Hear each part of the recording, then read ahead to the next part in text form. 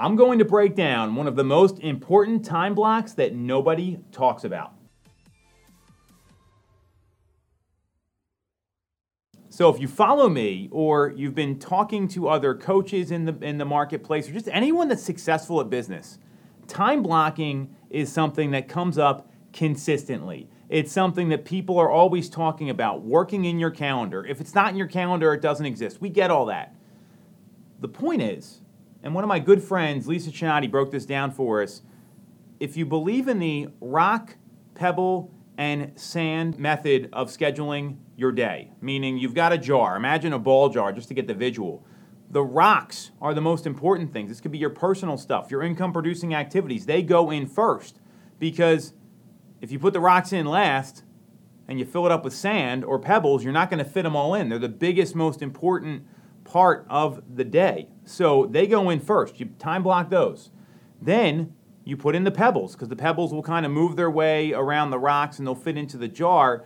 And that's things like talking to current clients, client maintenance, communicating with agents about offers and negotiations, stuff that's important that needs to happen, just not the highest priority items. And then you've got the sand, which can be a lot of the time wasters, emails, that sort of thing.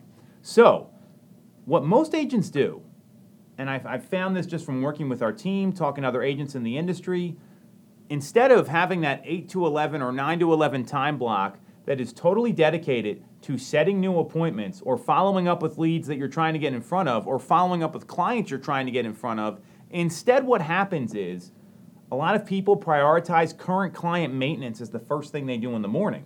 Here's the issue with that. Current clients that you're working with on selling or buying a home, they're going to take your call. They're going to pick up the phone when you reach out. They're going to be responsive.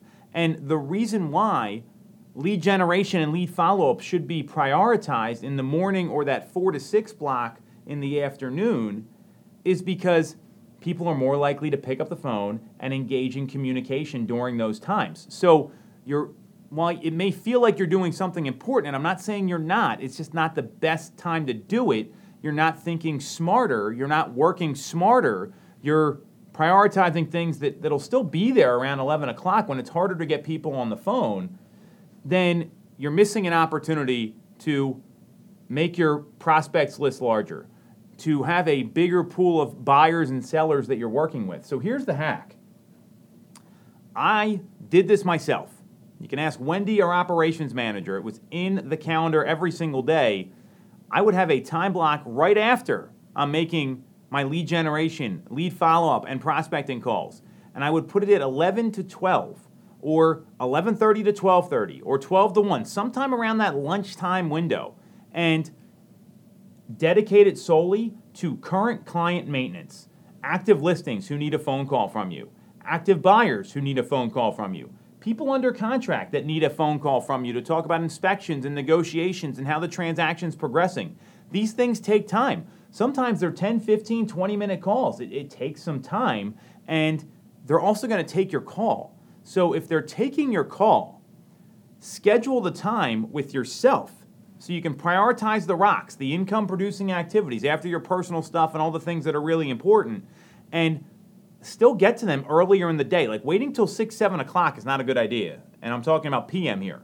You want to get to them earlier in the day so they're not calling you, they're not wondering what's going on, and instead you're managing them so they don't bleed over into your lead generation, lead prospecting, and lead follow-up time, because that's the most important time for any agent. That is the one thing you want to prioritize the most, and it may feel good to get that call out of the way. It's not making you any more money. It's not adding to your income. It's not adding to your business. So install that time block somewhere between 11 and 1, current client maintenance. You do this, your day will get more efficient. You will let people know when they're going to hear from you, and it removes all that anxiety. Just like Chris Voss says, you tell them when they're going to hear from you, and then you actually call them during that time. I know, amazing how that stuff works. It eliminates all that. This time block is critical for people that want to get the most out of their 24-hour day and who want to build the biggest businesses.